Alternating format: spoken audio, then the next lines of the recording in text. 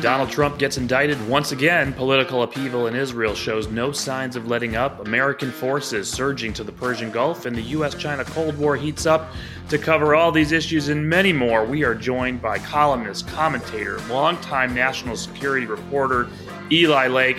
It's right here. Don't push pause. You're listening to Jewish Insiders Podcast.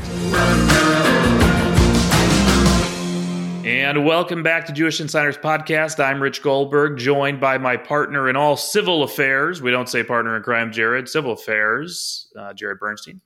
And very excited to have a very close, longtime friend on the podcast, Eli Lake, who is a contributing editor at Commentary Magazine and host of The Re-Education with Eli Lake, available wherever you get your podcast, like ours.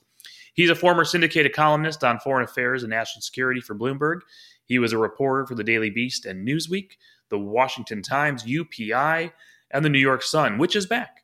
Eli has reported from all the fun vacation spots of the world, like Iraq, Iran, North Korea, China, India, Egypt, and yes, Israel. And we're pleased to welcome to the podcast, Eli Lake. Eli, welcome. Rich, it's so great to be here. I love this podcast, and I'm honored to be a guest on it. Thank you. We're going to get re-educated. I'm honored to be in both of your presences, by the way. You're too kind. The Re-Education with Eli Lake. It's a powerful title. That's your podcast. It's a great podcast. Everybody should subscribe and listen to it. We do deep historical dives. We do great interviews. Sometimes I will have just a monologue where I vent my frustrations about Russiagate. Although that story's kind of over, so I'll be venting my frustrations about Huntergate or something else. But my main focus right now, I love doing the more historical deep dives. We're in the middle of what I call Church and Deep State, which is about the Church Committee from 50 years ago. It's a fascinating topic, which really does kind of give us the origin maybe of the moment that we're in right now, where you have one political party that doesn't really believe in the, I guess you could say, integrity of the FBI or the intelligence community, and this is sort of where that comes from. So I find that doing the kind of historical dives tells us a lot about where we are right now. So Eli, maybe let's start there, because the whole idea that like Democrats and lefties are saying, are the fan club for the FBI and the CIA. It's like the world's kind of got turned on its head. Where do you think that comes from, and does it have any chance of changing anytime soon? That is a great question. Well, I mean, we're seeing a realignment. So there is an element of the left, which, was always kind of, maybe you could say, not on the fringe, but like, sort of the grassroots base of the Democratic Party that has basically thrown up their hands. And they're not necessarily Republicans, but those are the people who I think are taking a look at RFK Jr. or Marianne Williamson, and they are just so disdainful. They have nothing but contempt for MSNBC, which is sort of supposed to be the cable news outlet of the Democrats and the liberals. And, it's, we know the names, Matt Taibbi, Glenn Greenwald, but I kind of think that represents a significance. So that's one part. So there's some people who've never gone anywhere. The other thing is it's politically convenient. During the Cold War, there were people who were on the right who believed that the Democrats were too soft on international communism. And so they identified with the FBI and the CIA in the Cold War, even though I think that if you would ask somebody like a Barry Goldwater, what do you think of some of these excesses from Hoover's FBI? He would have said, yeah, this is a real problem. It cuts to the constitutional. But, I'm still concerned about the threat of the Soviet Union. Well, I think right now, it's not, I'm very worried about Vladimir Putin and Russia as I am about Iran and Red China. But I do think that there's much more of a sense after 2016 that the Democrats blame Russia for losing that election.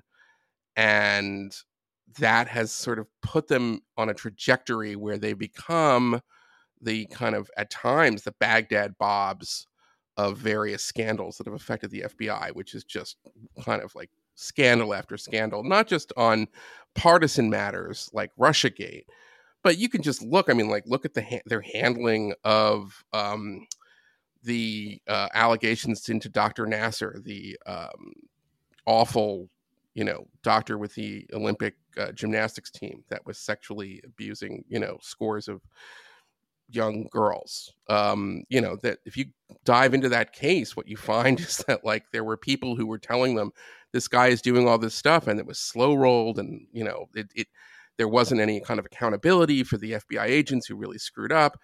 And it's become a kind of pattern. We see it with the FISA court, which is supposed to oversee surveillance warrants. That system seems to have broken down, and it's beyond just simply the Russiagate. So I think that's where it kind of comes from, which is that it looked like the FBI kind of had Trump in its crosshair, in their crosshairs. And if you are a partisan, then you're kind of applauding that, even though on principle I could see many liberals sort of saying, well, maybe these powers could be one day turned on our guy. But so far that insight has not yet occurred. Well, I mean, as somebody who's a partisan on the other side, you look at Comey and you're saying, wow, maybe if he had his head on a little bit straighter and played things a little bit more by the book, maybe he tipped the election in the other direction. So I think it's interesting that there's this distrust all around of these institutions. But that has not translated. If Comey had been as fair to Hillary as he was to Hunter Biden, that's yeah. But Rich, by the way, I meant to tell you this on our text, Rich. Hunter Biden's not running for office. Well, I want to back up a second because I do want to get to Trump's indictment and what it means for our democracy. I want to talk about Russia. But if I could just on that Comey point, for many years I agreed with you, Jarrod, that there was, we all know what happened. I mean, he had an announcement to say that he wasn't no reasonable prosecutor would bring a case against Hillary Clinton for her incredibly reckless, I'm paraphrasing, handling of her private email server. Now, at the time, a lot of people were like, well, this is totally unusual. If you're not going to bring charges, then why are you chastising one of the candidates? This is an unfair interference. And I think I accept it as far as it goes. What we've learned, particularly from special counsel John Durham, is that the internal FBI process for looking into other problems that Hillary had in this foreign influence, that they went out of their way basically to slow roll investigations, to not grant, even apply for FISA warrants, to stop investigative activity. And then they took the opposite approach when it came to opening an investigation into Trump, which was on the thinnest of thin allegations having to do with this junior chipmunk named George Papadopoulos and, his loose talk in a wine bar in London. So my point here is that, yes, Comey kind of overtly did this very unusual thing, but in the context of trying to clear Clinton, he reopens it again when he feels he has no choice, but then closes it still before the election, a point most people sort of, but I feel like that was all him bending over backwards to try to give her the benefit of the doubt. And I, by the way, wrote at the time, I'm against prosecutions in general having to do with excessive classification or state secrecy. That's a separate issue. We can get into that in the context of Trump, but I was not. I was actually kind of defending Clinton. I wrote a column saying, "Don't let the FBI tip this election." Right. Behind the scenes, what the FBI was doing to basically not investigate the Clinton Foundation in the run up to the election, but then compare that to all of these crazy aggressive steps that they took, and then ignoring the take. So they would send out confidential informants that would say, I don't know what you're talking about. We're not in touch with any Russians. And then that stuff would never make it to the FISA court. And it wasn't, you know what I'm saying? And they would still keep this investigation open. And then to rely on crappy opposition research, clearly paid for by Hillary Clinton. I mean, that stuff to me stinks to high heaven. And I still feel like there needs to be a better reckoning on it. And I'm not saying that as a partisan point. I'm saying it as I'm saying it as somebody who understands we need an FBI and it has to have credibility and democratic legitimacy. So we need a better nonpartisan FBI, which I think we can all agree on. I want to step back here and just ask a global question here, and I do want to get to a lot of other topics. But so Jim Comey, at the end of Obama into Trump, Chris Wray from Trump into Biden. We have distrust across 3 different administrations, 3 different episodes that we can look at.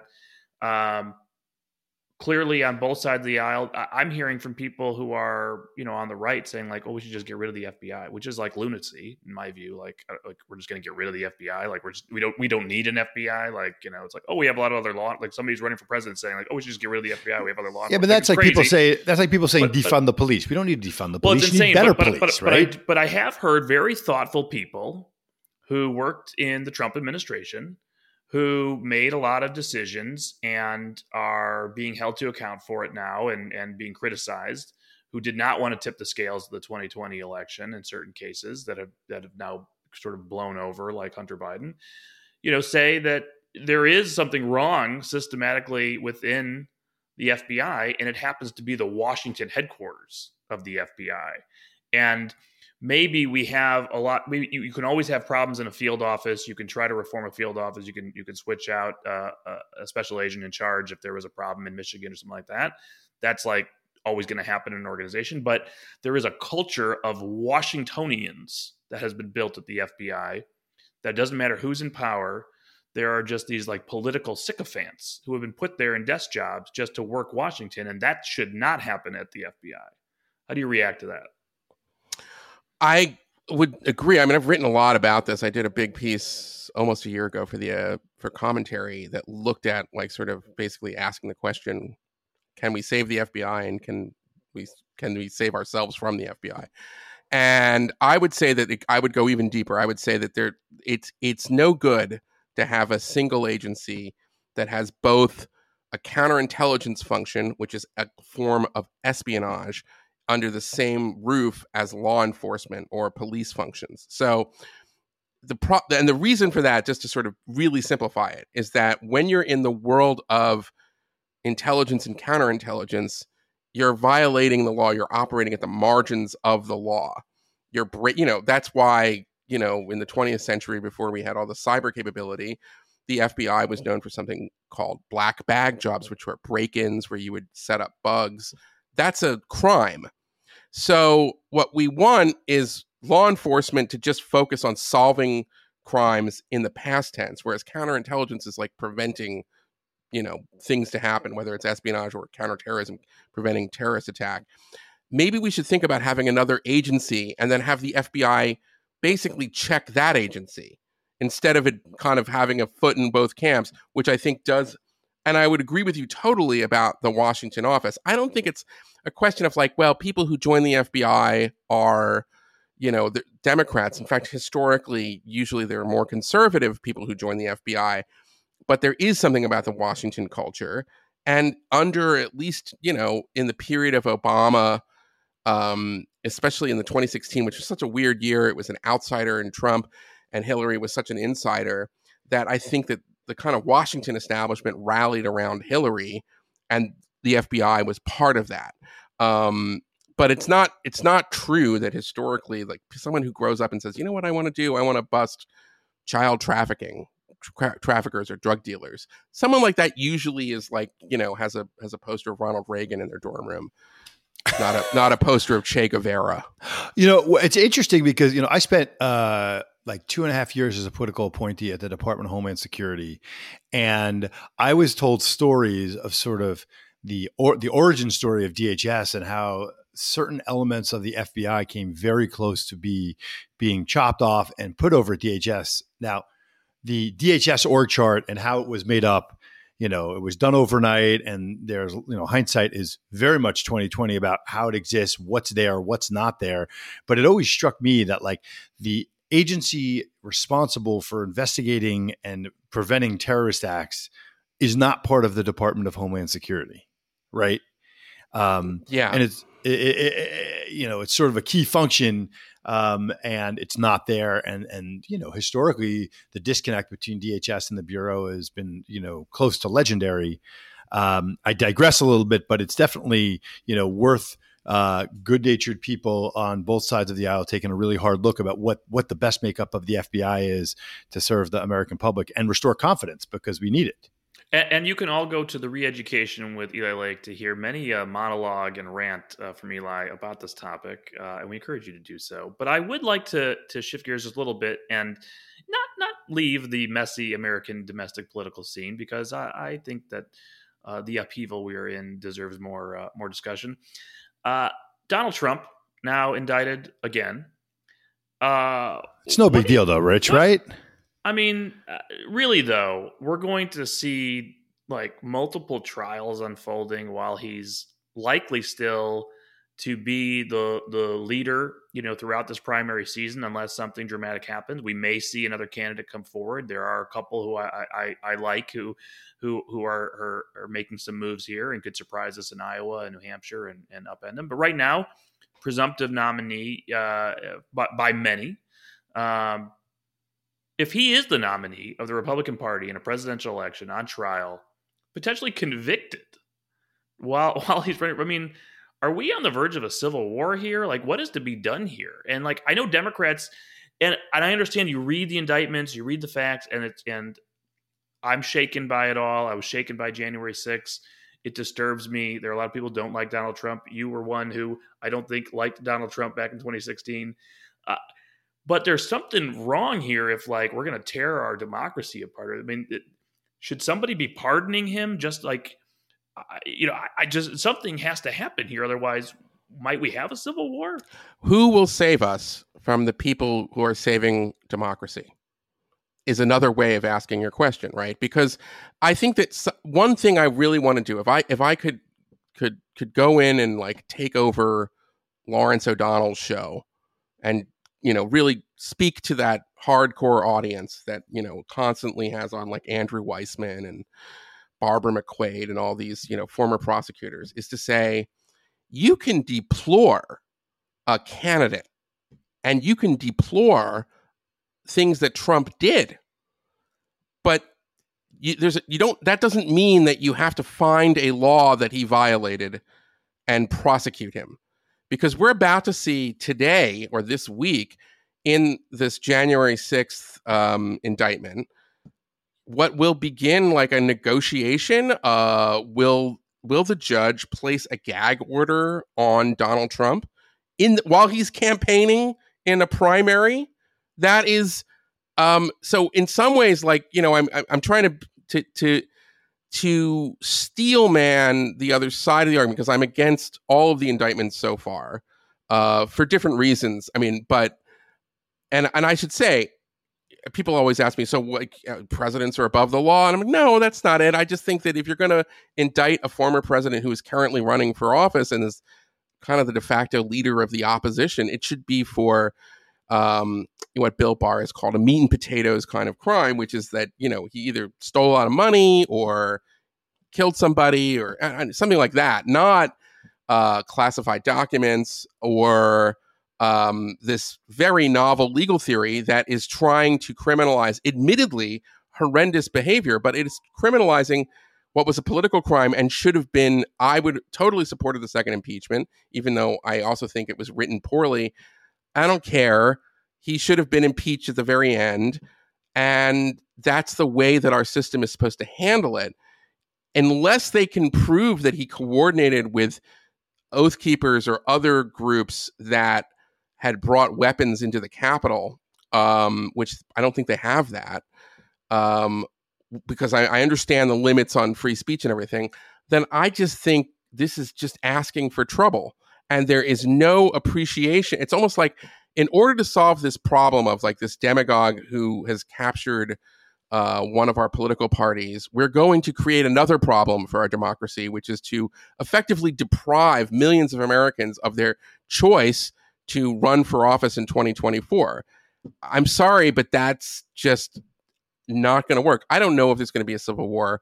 I don't want to like speculate. I think that it's somewhat, and it might be like we'll have the first social media civil war or something. Who knows? You know what I'm saying? It might be like an online civil war, but it's very bad. And there needs to be some appreciation, I would hope, for the party that currently controls the Justice Department to understand that even if you can, it doesn't mean you should. And there are implications for criminalizing your opposition. Even if you think the guy is the worst, there's got to be another way. So And Eli, I hear that, right? So like you're saying, like, unless it's a slam dunk, we should not be criminalizing political behavior. Oh, not more than that. I would say unless you can, it's got to be not just a slam dunk, but it's also got to be like as I said, it's got to be like a meat and potatoes crime. Right. You got to get them like with the bags of cash in the freezer, or the smoking gun literally in the dead body, that kind of thing. Not this like my theory. I have 3 different ways about why his behavior after he loses the election, and I'm going to prove his state of mind. Maybe Jack Smith can prove that he knew he was lying and was doing this and the whole thing is a scam. And it's perfectly fine for, columnists like myself to speculate how could Trump have possibly believed this. It's a totally different thing in a court of law to claim that you know what this guy was thinking, especially since there seems to be, I don't know, has Trump stopped saying he lost, has he acknowledged that he lost the election? He hasn't. He still says he was stolen. So I just, that's the part of it that I'm very concerned about. And that you think that it creates more problems than it solves by effectively criminalizing, political conduct. I mean, listen, there is a strong case that the first 2.5 years of Trump's presidency was pretty much like he was kind of tied down and hamstrung and crippled by a totally phony scandal that was generated by his political opponent, and then was, like unbelievably taken seriously and boosted by the leadership of the FBI. That's a fair criticism. And there's an argument that I think that Trump supporters would make, which is that was a way of delegitimizing the 2016 election. And then, and if you want to go back, there's a history of not presidential candidates, but certainly prominent Democrats claiming that, elections were not on the up and up, and that, Bush was illegitimate and things like that. So this was something that in our system was sort of tolerated when it was done at a lower level. And now it's like, if you do that, you're committing a fraud on the U.S. government. Listen, I'm not equating the two. But After 2016, there were groups of very prominent Democrats, including John Podesta, who supported this cockamamie scheme to convince Trump electors to become faithless electors, switch their votes for Hillary. Now, if you're going to tell me, that sounds to me like it would meet the criteria of fraud against the government and disrupting an official act that Jack Smith puts out. If you're going to ignore that and only do it with Trump, and there's a lot of examples of that you can do with the classified documents and stuff with Mar-a-Lago, even though what he did was terrible in terms of pretending, like ignoring subpoenas and lying to the FBI, all that's very bad. I'm not defending it but I'm saying that right there, it's like you just run into this problem of like, you're exacerbating what is already a perception. There's a double standard of justice when it comes to Republicans and Trump supporters, and you're doing it again. So my thing is that, has anyone thought this through? Has anyone thought through what the implications of this case are? And the fact that you are, whether you're doing it for the best reasons or not, you're potentially depriving the right of millions of Americans to vote for the candidate of their choice, as poll after poll has shown, especially recently. His lead looks insurmountable at this point. I wish that wasn't the case, but that is the case at this moment. And something like this is just, it's like, Biden's Justice Department is reaching in and telling. It's a campaign ad for Donald Trump in every primary. But my fear really is this. I think that there are a lot of Democrats who truly believe that they are doing their patriotic duty, that this man tried to destroy our democracy, tried to steal an election, tried to do whatever it is, that he really has conducted criminal activity, and no one's above the law, and that this is the right thing to do, and that to not do it would actually be to politicize the Justice Department. And then there are an equal number of Republicans who are out there who believe that this is completely politicizing an election, railroading the man, doing, deciding to do everything you just articulated there, double standard with Hunter Biden, et cetera. And like, you're right, there's just nobody in the middle just saying, hey, democracy is not supposed to be like this. We're not supposed to take ourselves to the brink like this. Yeah, Rich, it's funny. So I would say I'm of two minds of this, right? So I'm a partisan. I'm a Democrat. On the one hand, I hear everything you guys are saying, right? Because like the difference between us and many other countries in the world is that we don't throw former presidents in jail, right? Like we don't do that. That's not our history. But then the second half of that is we also don't have presidents who behave like Donald Trump. And so it's like a chicken and an egg problem from where I'm sitting. All of right? this and is a chicken and egg problem. When I'm sitting around with all my Democrat friends, right? That's the question, right? Like we've never had a president even come close to doing what Donald Trump did on January 6th, where he, at the most charitable, tolerated what was an attempted insurrection. Whether or not he actually was complicit, lots of people have lots of theories, but like, clearly, he wasn't upset and didn't act really forcefully to put it down quickly. So it's like, okay, we don't do the thing. The first thing I said, we don't really do that as a country, but we also really don't do the second thing we do as a country. And so the question is, how do you break that cycle? Because Democrats feel like, well, we're sort of responding in kind to what this guy did. Leaving aside what happened the first 2 years of the administration, which I feel like was more like politics as usual, unfortunately, and that January 6th really changed all that. But I don't know. Listen, I think you're right. There was something about what Trump did which was extreme and worse than some of the challenges before. But I think I see it more as part of a continuum, which is like, it's not the same. Don't equate it, but like, when John Podesta, and I might add President Jed Bartlett of the West Wing, I'm sorry to say, did that PSA asking, Trump electors to change their vote. Okay, well, that's not as bad as the January 6th riot or, all that. Okay, but it's on the continuum. I mean, it's pushing the limit. And also there was a sense after Trump was elected in 2016, before he could prove that, that he was a norm violator, even though he did kind of prove it on the campaign trail. But before he was president, he wins an election and the FBI and the media and like all these institutions decided that they went into resistance mode, and they did things they would never have done if it had been anybody but Trump, because they are before January 6th. 4 years before January 6th, there was this view that Trump was an existential threat to our democracy. In order to save democracy, we have to fight harder and dirtier than, this golem, this monster who has been nominated and won an election, from Hillary. And like, I have to say that is, I would have liked to have seen a little bit more wisdom and leadership from prominent Democrats in 2017 that say, we don't want to go down this road. When we violate norms, it weakens the system as well. We need to kind of hold our fire in reserve. I actually think that had the Democrats not gotten Russiagate fever and lost their freaking minds on this story, there would have been more Republicans open, had that not been a thing, to the first impeachment in the end of 2019.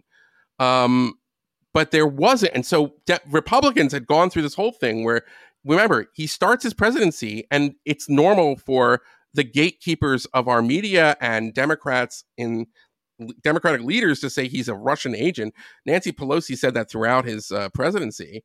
And then we find out that Mueller is found no evidence of conspiracy or collusion. Come on. You know what I'm saying? And then right after that, then we get the Ukraine call. And obviously it wasn't a perfect phone call. But my point is that, what do you expect? The Republicans have just been through the ringer on this. Are they going to turn around and say, oh, well, let me take a look at your facts, Mr. Schiff, after you told me, if you snowed me for all this time on the Russia stuff? I mean, I don't know. All right, Rich, we want to move on from Trump. Well, I don't want to move on from Trump. I can talk about Trump the whole time. I think this is clarifying. Hopefully it is to our listeners. I know this is a little bit off the beaten path for us, but we don't talk to an observer of modern society like Eli Lake often, so we take the opportunity. Oh wait, can I ask? You got one, Rich? I have one more follow-up. No, I was going to say that I feel like And Eli, you're diving into this in your podcast. You're going to a lot of history here. You're seeing all the different moments where the American people have questioned institutions, and we've been in each other's throats before: the Vietnam War, post-Vietnam, Watergate. My question really is, are we just at this fever pitch of both sides believing the other side is depriving them of their basic rights? Like, it's like that's how it sort of feels. Like, whether Clinton feels she had her election stolen, the Trump people think that he was delegitimized with Russiagate and a witch hunt. People were okay. I want to stop you right there, though. Clinton says that. She does say that. You're right. She shouldn't say that. It was. I agree with you. It was investigated. Like I'm saying, I'm just saying. Everybody who says something when you're the leader of a party and you're the presidential candidate means that tens of millions of Americans believe that is their Bible for the rest of their lives. Yeah. And then you get into like, oh, well, Merrick Garland wasn't, put up for a vote. And then Amy Coney Barrett was rammed through before the election. And then, but Harry Reid got rid of the filibuster. And then it's like, all these things just keep escalating against each other. And we're not pulling back from the brink. We're getting to as close to the brink that I can imagine in my lifetime.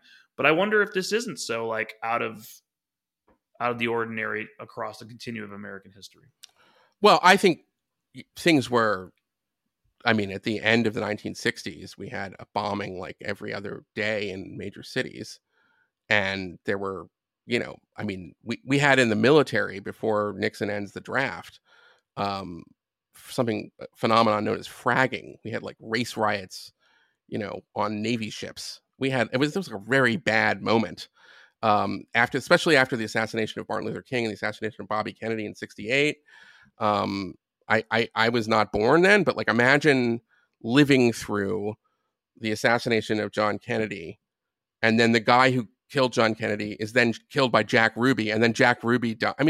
How do you not become a conspiracy theorist after that, right? So, and then you read the Warren Commission report, and there's all these problems, and then we find out a few years later that the CIA and the FBI kept important files from the Warren Commission. You know what I'm saying? If you are just paying attention, you're starting off, let's say up to 1963, you're just Mr. Patriot, super patriot American, and everything else like that. They killed Kennedy. That's weird. Oh my God, they killed the guy who killed the guy. And then the other guy gets killed. And then, oh my God, this Warren Commission doesn't make any fucking sense. Excuse my language. Right? But my point is that that there's a reason. At a certain point, we had to, the country was coming unraveled and nobody trusted any of these institutions. Throw on top of that the corruption of Watergate, some of the other scandals like, the ITT scandal, Spiro Agnew, everybody, and then there was, multiply that across local political. So there were all these scandals that involved big cities. And then, everybody, the political class was corrupted. The 70s were a really rough time. It's amazing that we lived through it. But then along came Reagan and, we got another trajectory. But my point here is that we've had rough moments before. We had a civil war in the 19th century, obviously. Although I'd say that civil war was over something that I can really understand, it was good to have a war to end slavery. What would this civil war be about? Stop making fun of me on Twitter. I don't know. What? So there was a part where I think that it's just people are frustrated and angry, there was a very, I'll end my little soliloquy here with this. If you remember in 2016, which is really becoming this hinge year in our history, there was an essay that was written anonymously by Michael Anton called the Flight, was it 16 election, the Flight 23 election? I don't know. Flight 93. Flight 93, sorry. The Flight 93 election. And it made the case that the Republican Party had no choice but to support an uncouth kind of vulgarian like Trump, because if they didn't, the country was ruined. We were literally we had to charge the cockpit because the plane was about to crash, and the plane being the Republic. My point is that sort of thinking, when you think that things are that bad, that's a permission structure to let you do all kinds of stuff that you would never have supported before. And something like that happened after Trump wins, that he's an existential threat and we're going to do things that we would normally never do. And that at first you could say as an emergency measure, we had to break the glass.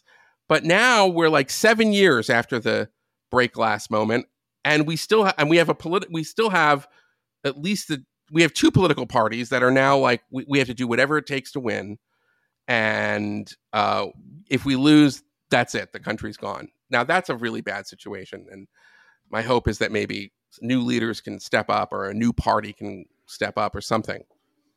Just to move to a more positive note, we're coming up on the 2-year anniversary of the withdrawal from Afghanistan. Positive, right? Yeah. It's a good time to reflect, I think, on where we are in the world. That was probably the low point, I think everybody would agree, of the Biden administration. I think it symbolized a low point. I think perception of the Biden administration changed after that. If you look at polling, everybody sort of moves that moment. I'm curious your view on where the world is today for American interests, where you think things are going well in the world, if ever, where you think we should be most worried about, and reflections on Afghanistan itself. Wow, well, that's an open-ended question. Yeah, because I don't know where you would take it. You give you the keys and just say start driving. I mean, who needs Well, Rich, ways? I'm very optimistic. Even though Mali is gone, it looks like this Biden administration's got a great new approach to an Iran nuclear deal. Just kidding, everybody. That was a little troll on my part. Well, I have to say I'm surprised that the Biden administration, and I want to credit the Biden administration for keeping NATO together, arming the Ukrainians, with the caveat that I just wish every time they would leak out a story that says we can't give them F-16s, and then they end up doing it like 2 months later, just skip the part where you're hemming and hawing and do it. Like, just what I mean? It seems like now that's the strategy. It's a smart strategy. The Ukrainians have proved unbelievably resilient. It should be a way for us to maybe have a little bit more confidence in our military, because we trained up elements of the Ukrainian resistance, obviously, after the first invasion of Crimea. And there would be, if you thought to yourself, how much money did we throw down the drain to train up in an Afghan military that just evaporated in the face of Taliban resistance? That's an uncharitable view. I think one of the reasons that happened is because we announced we were leaving and we didn't give them air cover, but okay. But actually, there are these success stories. And another one that I think we always forget when we're all listing the, various woe is me about American hegemony, is, we beat back this horrible ISIS caliphate by training up and arming and embedding special operators with largely Kurdish Maoists and other Arab fighters. That's a testament to the professionalism, skill, and quality of our most elite elements of the military. And I think we got to credit the military again, because I'm sure there's a similar groups of people who did that with the Ukrainians after 2014. And it shows that the United States is still capable of making a difference in these kinds of regional fights. And I don't think it's a good. I mean, listen, I don't know this current campaign from the Ukrainians. Obviously, it's not going as well as we hoped, but that's not reason to think that Russia's going to win this war. Russia's got a lot of problems. It's interesting to note that there was a concern 6 months ago that the Chinese would start directly arming Russia. Doesn't appear to have happened yet. So I want to start off by saying they're handling that war much better than I thought they would. And the reason I thought they would screw up the war is because Biden was utterly clueless in the run-up to the Russian invasion. He was constantly doing everything he could to have symmetry with Vladimir Putin when it was pretty obvious that Vladimir Putin was uninterested, and we failed to deter the Russians, which should have been the foreign policy goal. Now, would Trump have deterred the Russians? I mean, all I can say is they didn't do this when he was the president. I don't want to give him too much credit, but I do think you have to credit the people around Trump who were Russia hawks, despite Trump's horrendous rhetoric. So can I ask a question here? Yeah. Why are Republicans so bad on Ukraine then? Right? So if it's the one thing, maybe not the one thing, but it is a thing the Biden administration is doing right, foreign policy wise, And you hear all this talk about how this Ukrainian offensive better succeed because if the House, if the Senate flips and Republicans were in the White House and the Ukrainians can't show that they, can take the fight to the Russians, that the aid's going to dry up. Like, why? I don't get it. Why there is we're beating back the Russian Empire. Putin's, getting fought to a draw, if not losing, right? Relatively on the cheap from the American, absolutely. Right? No American young men and women are in harm's way, save a few special operators who I'm sure are mugging around there, but like not in the way they were in Afghanistan. Like, why would you be against this? Okay, so I have an answer because I've thought about this a lot too. It's a good question.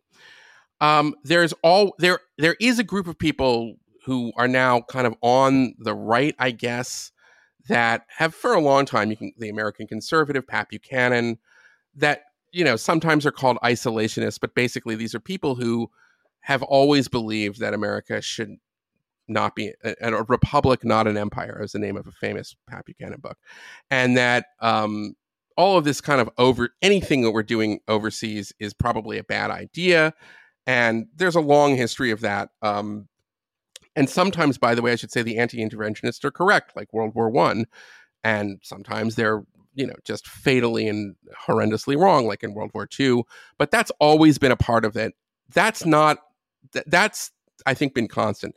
The reason that you're seeing this, let's call it isolationism, kind of gain purchase at this point is because a lot of people look at it like they're committing this mistake that Christopher Hitchens used to say, letting your adversaries do your thinking for you.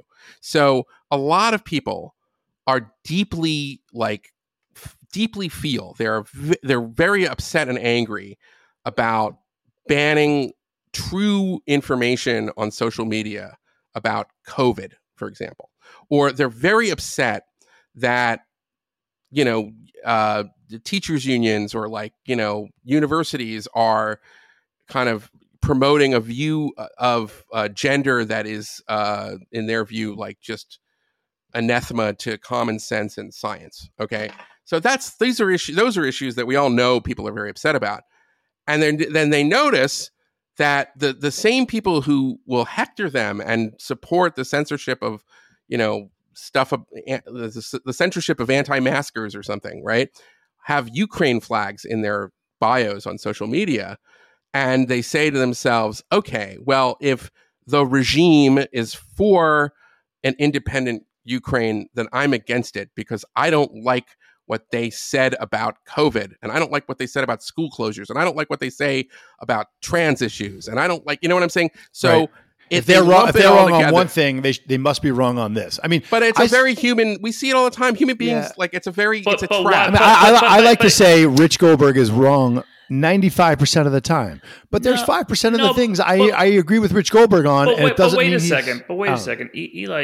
You are a veteran now of Commentary Magazine, and I think about the history of commentary itself, the history of anti-communism, the bipartisan partnerships and alliances in our foreign policy that were forged in Congress through the Cold War that extended, I think, until the Obama administration. I think, let's say, maybe the Bush administration, Iraq starting to really crack it wide open, but Obama cracking it much further with the Iran deal and other things. Is it really impossible now to imagine a bipartisan coalition that can be enduring, that is inside the grassroots, not the Congress? We have a bipartisan majority that's going to vote for aid for Ukraine, right? But for the Senate Republicans, by the way, Ukraine wouldn't be winning this war. Right. People should realize that as far as who's actually fought for funding and forced the Biden administration to do more. But at the grassroots level, because I see the polling and it's not good, are we really just I agree with your sentiment. It's a sociological analysis. But that means that we're just in tribes for everything. We're no longer able to be in the same tribe for foreign policy, but on different tribes for everything else like we used to be. Well, not necessarily. I mean, I think what it shows is that it's not a deeply held conviction on the part of the people who are answering those polls in the grassroots. I mean, which is to say that I'm against Ukraine. I'm against all those people. You know what I'm saying? And for that, if they look at it like that, then as that issue sort of dies down, and by the way, it probably will. Just look at like no one in the Democrat. I mean, listen, in 2020, there were lots of Democrats who either couldn't denounce like defund the police or were actively saying that. Some of them were elected to Congress. Maybe you've heard of Cori Bush, right? So that was a thing 3 years ago, and we're nowhere near that. It's not just that Biden doesn't say it. It's like no Democrats want to be anywhere close to that. If you look at all of the, you know what I'm saying? So that's an example of like, it looked like an emergency. We're going to have crime in the streets for the next 20 years. And I'm not saying it's not a problem right now. And there are problems with like very progressive prosecutors sometimes and things like that. But it's there, like that turned out to be a paper tiger, right? I mean, like no, let me put it like this. Will Democrats pay a price if they say, I think we need cops? Well, we thought in 2020 they absolutely would. In 2023, they won't pay a price at all. So I'm saying right now, Republican lawmakers, if they say, I think we should support the Ukrainians, they're doing the fighting, they're doing the dying, and Russia's been our enemy now for almost 100 years. So I'm for Ukraine. Right now, it looks like they might pay a price in a primary. But I wonder if that would be a politically risky thing to say in 2 or 3 years. And this might just be an example of defund the police for the Republicans. Okay, Eli, we got to ask you about Israel and Iran, and then we're going to go to our lightning round. So one more substantive question. Okay, I'm gonna leave it to my good friend Rich Goldberg because, I don't know. You're right. A broken clock. Something about a broken clock being right twice a day. Eli, you've already invoked Rob Malley's name, the special envoy for the former. Yeah, it's like Rich. I want to be like Rob Malley. Drink, like It's like the code words that you have to say into the phone to know you're being wiretapped by the NSA. You know, in honor of Paul Newman of Pee Wee Herman dying. They used to have on Pee Wee's Playhouse. They had the word of the day. Whenever they said it, everybody had to yell. So Rob Malley, everybody yell. Okay. Yeah. Sorry. But so I'm not going to be predictable. I'm not going to ask about that because I think it's obvious where we would go there. But I do want to ask about the upheaval in Israel, which has gotten a lot of people very worried, no matter which side of the aisle they're on and where their views are. People who are serious, people in the security field, who are very concerned about the upheaval socially, reservists saying they're not going to serve, Iran looking at this moment and saying, hey, we're going to seize on this. The defense minister of Israel having to go up to the Lebanese border to say, we're going to, potentially put Lebanon back into the Stone Age if Hezbollah attacks us, because the threat obviously is quite large. And yet there's a lot of controversy over whether or not the U.S. should have an involvement here. Joe Biden obviously believes he should be involved in that debate. And there are a lot of pro-Israel organizations, Jewish organizations, who have also decided that they need to be involved in the debate. Where do you even center and center right ones, right? No, I'm saying it's not just the J Streets of the world. It's like lots of people who are like mainline, even center right. Yeah, pro-Israel, sure. American Jewish orcs. So you come at these things in unique ways, in creative ways. So I want to sort of figure out if you've cracked the case here of what's going on there, what you expect to happen there, and what should the U.S. be doing about it or not. Okay, I don't think I'm really qualified. I'm not there. I don't cover Israeli politics like on a daily basis. But I will say this.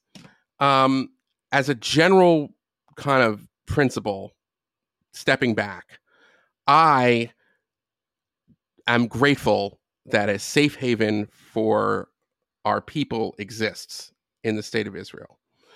And I recognize that I have chosen to live my life as an American citizen in America and not pay taxes in Israel and not vote in Israeli elections and not serve in the IDF. And I've always thought that means, to a certain extent, just thinking, and I'm not speaking as a journalist. As a journalist, I've written critical things about Israel. It's a separate issue. I'm talking about as like thinking about it like that. I sort of say, I mean, I am very, very like reluctant to get involved in condemning or like second guessing questions about security for the state of Israel, because I don't have to live with the consequences. So I just want to say that. And yet I understand that state exists as a safe haven for me if history repeats. So that's the first thing I would say. So I am troubled when I see rabbis saying they will not say the prayer for Israel because they don't like a slate of judicial reforms or the outcome of an election.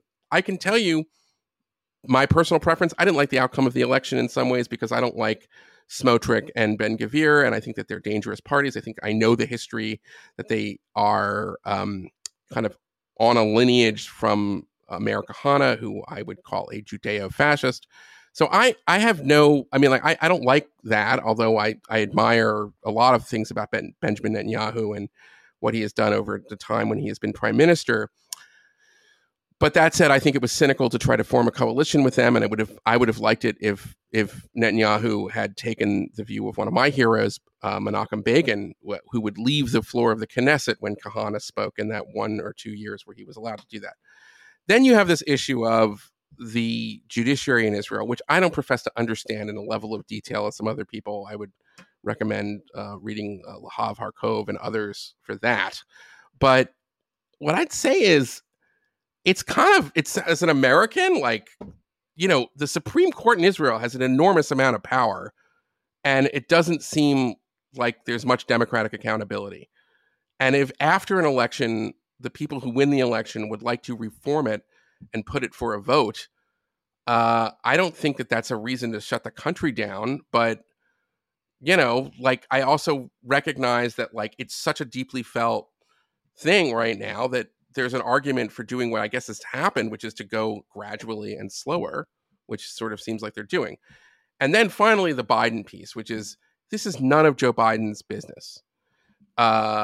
It's not I almost feel like I want to get beyond this point where the presidents of the United States love Israel so much. They want to get involved and engineer and make sure it's doing everything right.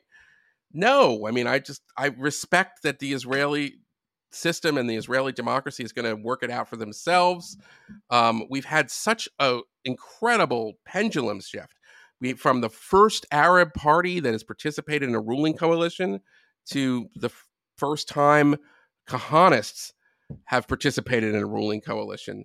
The country is in a kind of flux right now. I don't know where it's going to land. The only thing I know is that because I want it to remain a Jewish democracy, that it's up to the Israelis to do that. So that's how I look at it. And I think that it's inappropriate for Joe Biden to tell me oh, this is you shouldn't do this. This is the soul.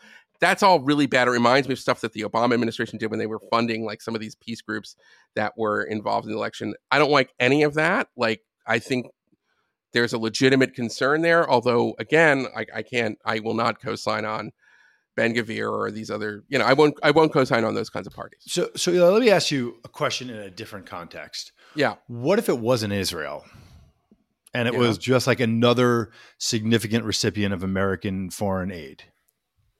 What if it was the French and they were doing a very controversial pension reform and people were in the streets and actually dying? No. I'm serious, right? What if it was another country? I'm kind of serious too. But yeah. Okay. What if it was another country? We have an example of that. There was a coup in Egypt, and there was a brief temporary pause in aid to Egypt, which was then restored for hard strategic geopolitical reasons because we still had, and so the president's not calling for. He's not calling for, suspending aid to Israel or anything like that. I'm not comparing Egypt to Israel. I'm just not. No. I don't want to compare it to either. I'm saying the coup. But I'm just saying the coup was far worse. The coup was much worse. We have an actual example of a Democratic ally that's going through social upheaval with a very controversial reform to a major element of the state government that forms a backbone of their democracy.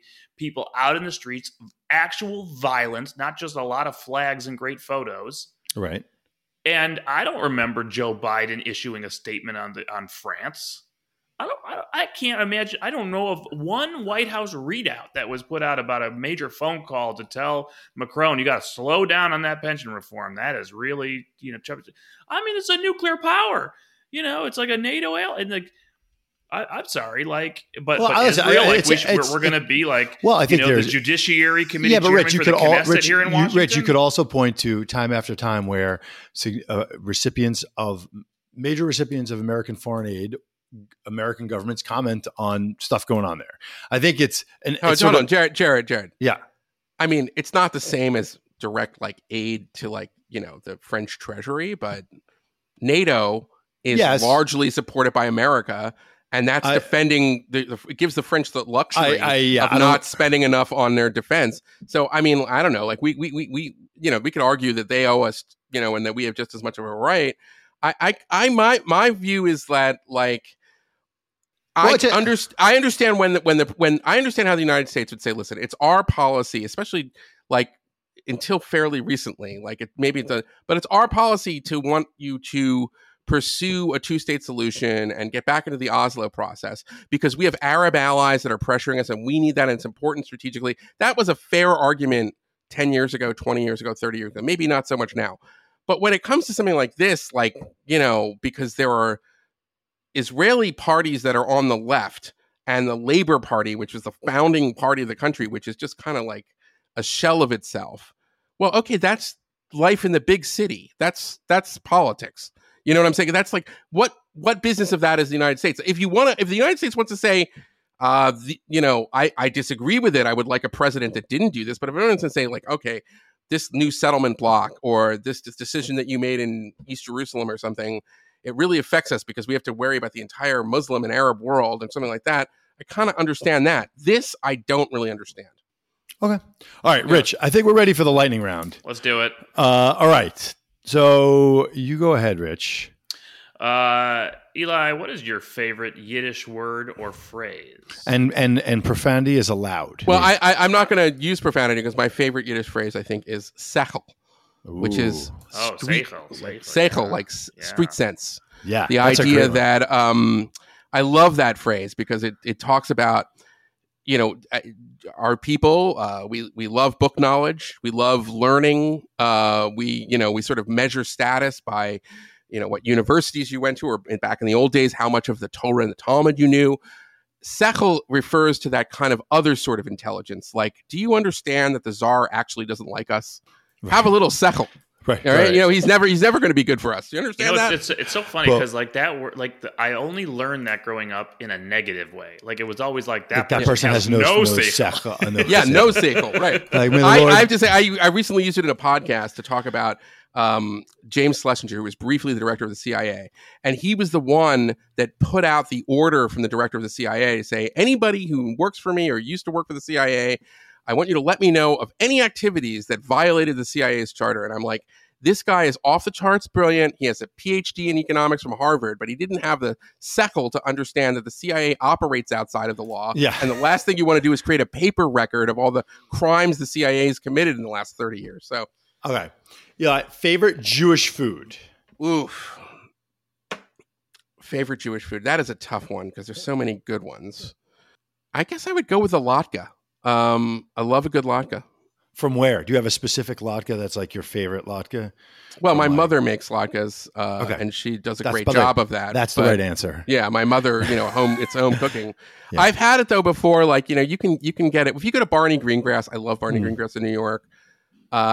You can order like a side of latkes. They're pretty good. I've done that when I've had like massive, but like obviously get the bagel and the lox there. Homemade latkes are the best. They always homemade always absolutely. All right, yeah. Rich, you go. Okay. Do you, as a journalist, as a recovering journalist, a current journalist? Current journalist, yeah. Current journalist, all right. Do you have a favorite journalist of all time?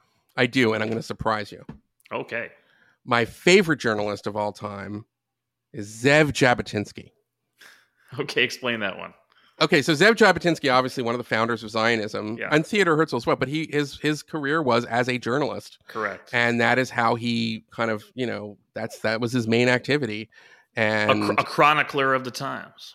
Absolutely. Well, I mean, you could say I'm wearing right now. You can see. Hold on, this is my Theodor Herzl shirt.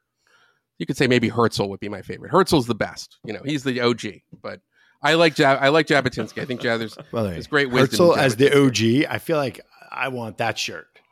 Right? Like it's great. I have socks like that. Okay. Last one. Favorite columnist of all time. Okay.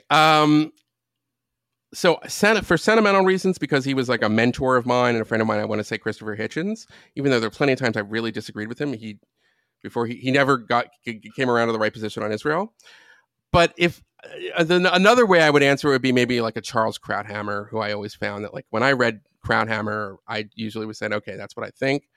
So it's one of those two. Well, I don't know. I guess I'll say Hitchens, just because of I knew him and miss him for sentimental reasons. Sure. And that'll be the music that's cueing us off here. Eli Lake, thank you so much for joining us. You can read Eli in Commentary Magazine from time to time and listen to him on the Re-Education Podcast. Eli, it's been a pleasure. Oh, it's been the pleasure is all mine. Thank you. Thanks, Eli. That was great. Awesome. And that's our show for today. I know you've been with us for about an hour. Thanks for staying with us. What a conversation. We covered a lot of ground. Hopefully you've learned a lot. I learned a lot. Jarrod, I know you learned a lot. If you like the show, help us get the word out to other people. Subscribe on your favorite podcast app. Leave us a review on Apple Podcasts or Spotify. And most importantly, tell your friends, because that is always going to be the best recommendation we can ever get. Until next time, this is Jewish Insider's Limited Liability Podcast. Thanks for listening.